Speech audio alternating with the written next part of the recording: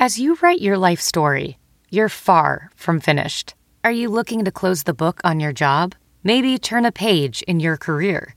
Be continued at the Georgetown University School of Continuing Studies. Our professional master's degrees and certificates are designed to meet you where you are and take you where you want to go. At Georgetown SCS, the learning never stops, and neither do you. Write your next chapter. Be continued at scs.georgetown.edu/podcast. I'd like to take a second to talk about Armchair and Pit Panther Rants' title sponsor, BetOnline.ag. With NASCAR, UFC, and golf back, BetOnline has hundreds of games and events to bet on. Make sure to sign up before the NBA and MLB come back later this summer. Well, actually, if MLB ever comes back. But you know what? The NHL is coming back. Not sure about Major League Baseball, but NHL is.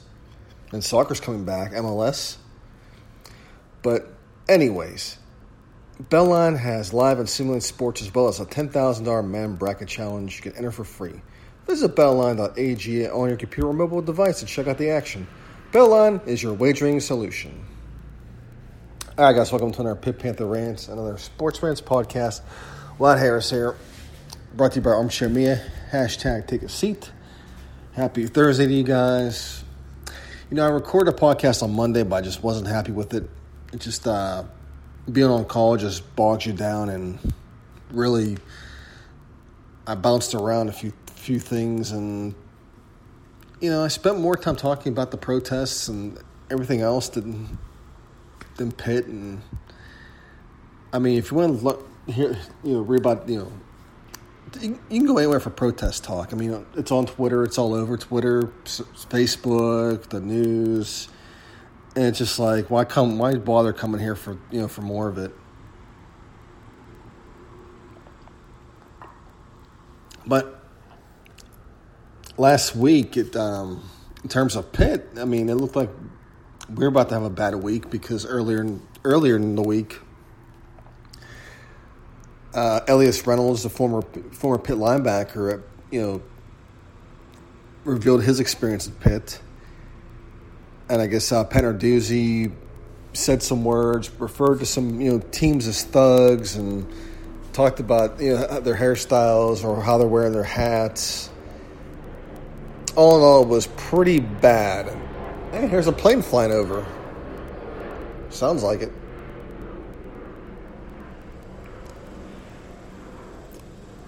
And it's just, I'm out in the garage doing this. So you're going to hear planes and whatnot. And it was, obviously a really, really bad look. And, on top of that, Narduzzi was very silent. I mean, he did put out a Martin Luther King Jr. quote, but after what Elias Reynolds and some other players, Darian Street mentioned the similar things. Quadri Henderson didn't really say some things, but did in an emoji style. He did it, I guess, echoing the statements of these players. So, yeah, it was not a good thing, and his silence wasn't helpful either. But at the end of the day, he's a football coach, and I think he obviously knows what happened to George Floyd was a horrible thing. But I think we've all seen it. We all know it was a horrible thing. But I think he had to put a statement out, and I guess he had a hard time articulating it. And you don't want to put a statement out just to put one out. Because we've seen some franchises, some coaches do this, and the delivery of the statement just horrible. I mean, it wasn't really executed, and you end up doing damage control for it. I mean, look what happened to Drew Brees. I mean, well, he went on and talked about, the whole, he's going to, put his hand over his heart and, sing the anthem. He says he doesn't like anything that disrespects the flag. And, he just, excuse me, I'm drinking my coffee. And I guess he kept trying to explain himself, and it was badly done. And eventually he had to have a conversation with his teammates, and which I give Drew credit for. He went and talked to his players because obviously he's going to be playing next season with them, if things hold up, as of right now they are holding up. He's got to throw passes to them. They got to catch his passes. He's got to lead them in the huddle, and he's going to be in the locker room with them, and not to mention the offensive lineman has to block for him. But they had a conversation, and things obviously are a lot better now for Drew, and good for him. And the Saints are moving on. And for Pitt, Pat obviously did meet with his players, and of course, Elias Reynolds mentioned, he only did it for 2 minutes. It was stupid. But then, Pat obviously and the coaches, they obviously got together and had more discussions, and Pat did release another statement about, what happened. And on top of that, Pitt landed, to close out the week, Pitt landed two verbal commits. So, if you all have followed this program so far, it seems that the players do genuinely like Pat Narduzzi, and so I think we weren't really in a world of shit than other programs are, like Iowa. Iowa's in a bigger world of shit because what happened with them has been going on for a lot longer, and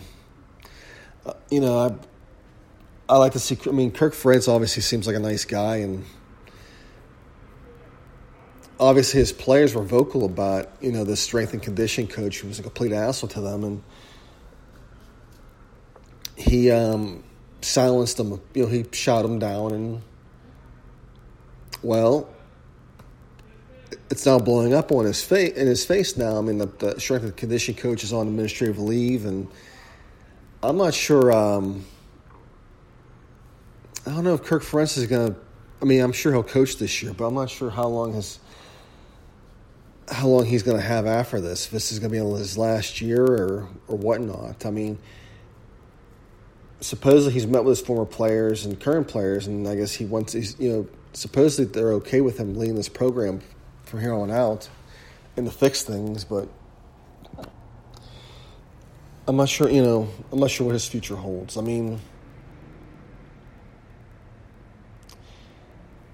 I just saw a girl on I guess she played basketball for Liberty, and she put a video out saying that she was transferring because of all the stuff that's been happening at Liberty. That just doesn't meet her moral compass, and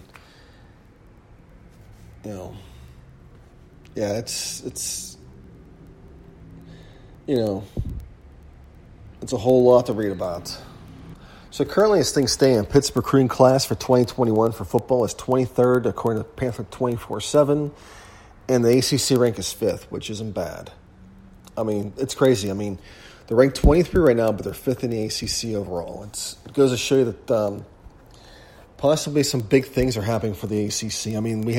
The league had a down year, and of course, because they had a down year, and as far as the as far as competing in the draft, because they've been doing really good in the draft. They've had their share of players, but this year the Big Ten outdrew them, and of course. Now everybody thinks that the things are falling apart in the ACC, but you'll have that. People love the pound and chest about bowl things and whatnot, and then of course it's not important when it doesn't fit their narrative. So Pitt landed a verbal commit with Stephon Hall. He's listed as a safety. From Central Valley, Monaca, PA, a 3-star player. And the other guy they landed was Khalil Anderson from Georgia, Atlanta, Georgia. Currently has no ranking, but he's an athlete, 5'11", 175. Supposedly he's going to play defense. But if we're looking at the overall thing here with the class, Pitt currently has 4 players from Virginia, 3 from Pennsylvania, 2 Florida, 2 Georgia, 2 Michigan, 1 Maryland, 1 Ohio, 1 Texas. That's one hell of recruiting blueprint right there. I mean, for one thing, you got 8 kids from the South. Well, actually, no, 9 kids from the South. And then, well, actually 10, because if you count Maryland as a southern state, because technically they are. But then, in the Midwest, you got Pennsylvania, Ohio, and Michigan. I mean, that's one hell of a freaking, one hell of a map there. That's one thing I miss about NCAA football, playing the game. Is one thing I really loved about was the recruiting part of it was when you would go in the map part of it, and it would show all the places where you're really good in, where you have commits from.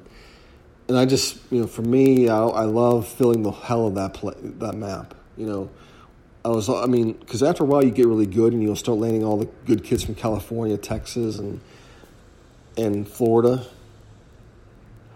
I mean, there'll be some good PA kids, but not as many. And what's crazy and what's funny is the Pennsylvania kids I didn't want, I knew they were like 3 or 4 star players. If I didn't need them, I would recruit them anyway, just to troll the hell out of the my rivals. But looking at Pitt's positional wise, I mean, they got 4 offensive linemen, 1 linebacker, 3 defensive back, 3 set of special teams. And I'm sure that's going to change, but so far it's shaped up to be one hell of a class. I mean, what seemed to be kind of bleak early for Pitt football, and the weekend on a great note. And I think the team's going to come together and they're going to grow from this, and that's awesome. That's what you want. And I see that Ian Troost is he's been in the headlines now. I mean, some of the stuff is disappointing. Obviously, he didn't have support from the admin like we thought we did. They were worried about, the donations. I mean, there were some tweets I saw from Pitt fans that they were threatening to pull our Panther Club donations over a walk-on kicker kneeling. Yeah, explain that to me.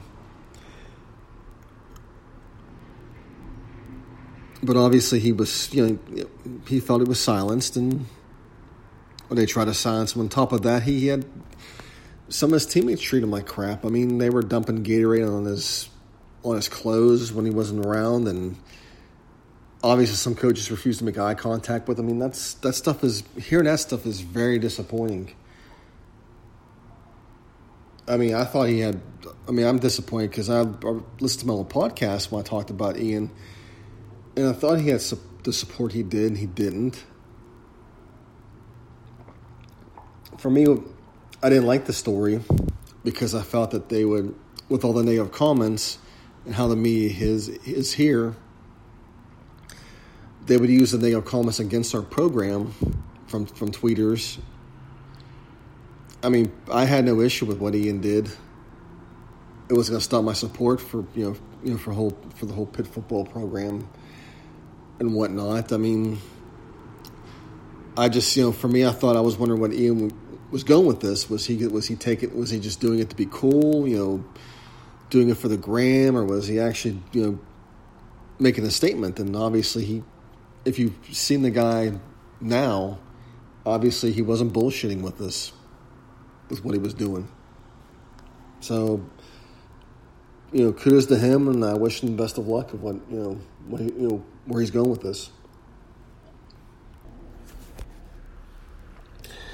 All right, now for some other stuff. Speaking about local media, the Post-Gazette obviously is in some hot water. I mean, you've all seen that. I mean, obviously they pulled 2 reporters off the protest coverage, and now Giant Eagle's refusing to cover them.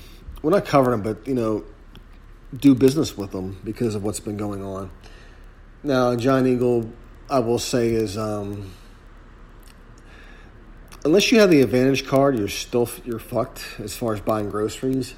Although their stuff has always been overpriced to me. And that's another issue in itself. But they obviously have a monopoly on the grocery store game. I mean, there's Aldi's. You can get stuff from Aldi's. I know here in Houston, If I want to get stuff for, if I want to get some some carne asada and stuff like that, they usually have good deals on that stuff to make street tacos. And speaking of that, you know what? Last night I had a barbecue bacon Whataburger, and it was like basically 2 patties, cheese, bacon, barbecue sauce, and the pickles and onions. And the onions were raw, which is what you want with a barbecue sandwich. The barbecue sandwich has to have the pickles and the onions on it. Like if you're getting like a chopped beef sandwich, gotta have the barbecue sauce, the pickles, onions. It's phenomenal. I mean, it tasted just like it, and it was freaking great. I think, the thing I hate about Whataburger is it's very inconsistent. Sometimes you get a good burger, sometimes you don't. Sometimes you get 2 patties that have been probably sitting for so long, and it's not really fresh. That's why I like In-N-Out Burger, because In-N-Out, at least you're getting a fresh burger no matter what. But getting back to the whole Post-Gazette thing, for me, the writing was on the wall for the Post-Gazette long ago when back in 2003, they voted for Jason White over Larry Fitzgerald for the Heisman. I mean, their columnists and whatnot were so hard-bent on calling Pitt out on their fan support, supporting the team. But here we are with them voting Jason White over Larry Fitzgerald. So we all knew the writing was on the wall when they did this. It should be surprising, and you feel bad for the writers because there's some good people that work there, and the money's the thing, and let's hope that they can work that out. Anyways, guys, I'm going to end here. Held a Pitt, and we'll talk more pretty soon. Some people just know the best rate for you is a rate based on you with Allstate, not one based on Carol. She's more focused on hitting a high note than the car in front of her. Why pay a rate based on anyone else? Get one based on you with DriveWise from Allstate. Not available in Alaska or California, subject to terms and conditions. Rates are determined by several factors, which vary by state. In some states, participation in DriveWise allows Allstate to use your driving data for purposes of rating. While in some states, your rate could increase with high-risk driving. Generally, safer drivers will save with DriveWise. Allstate Fire and Casualty Insurance Company and affiliates, Northbrook, Illinois.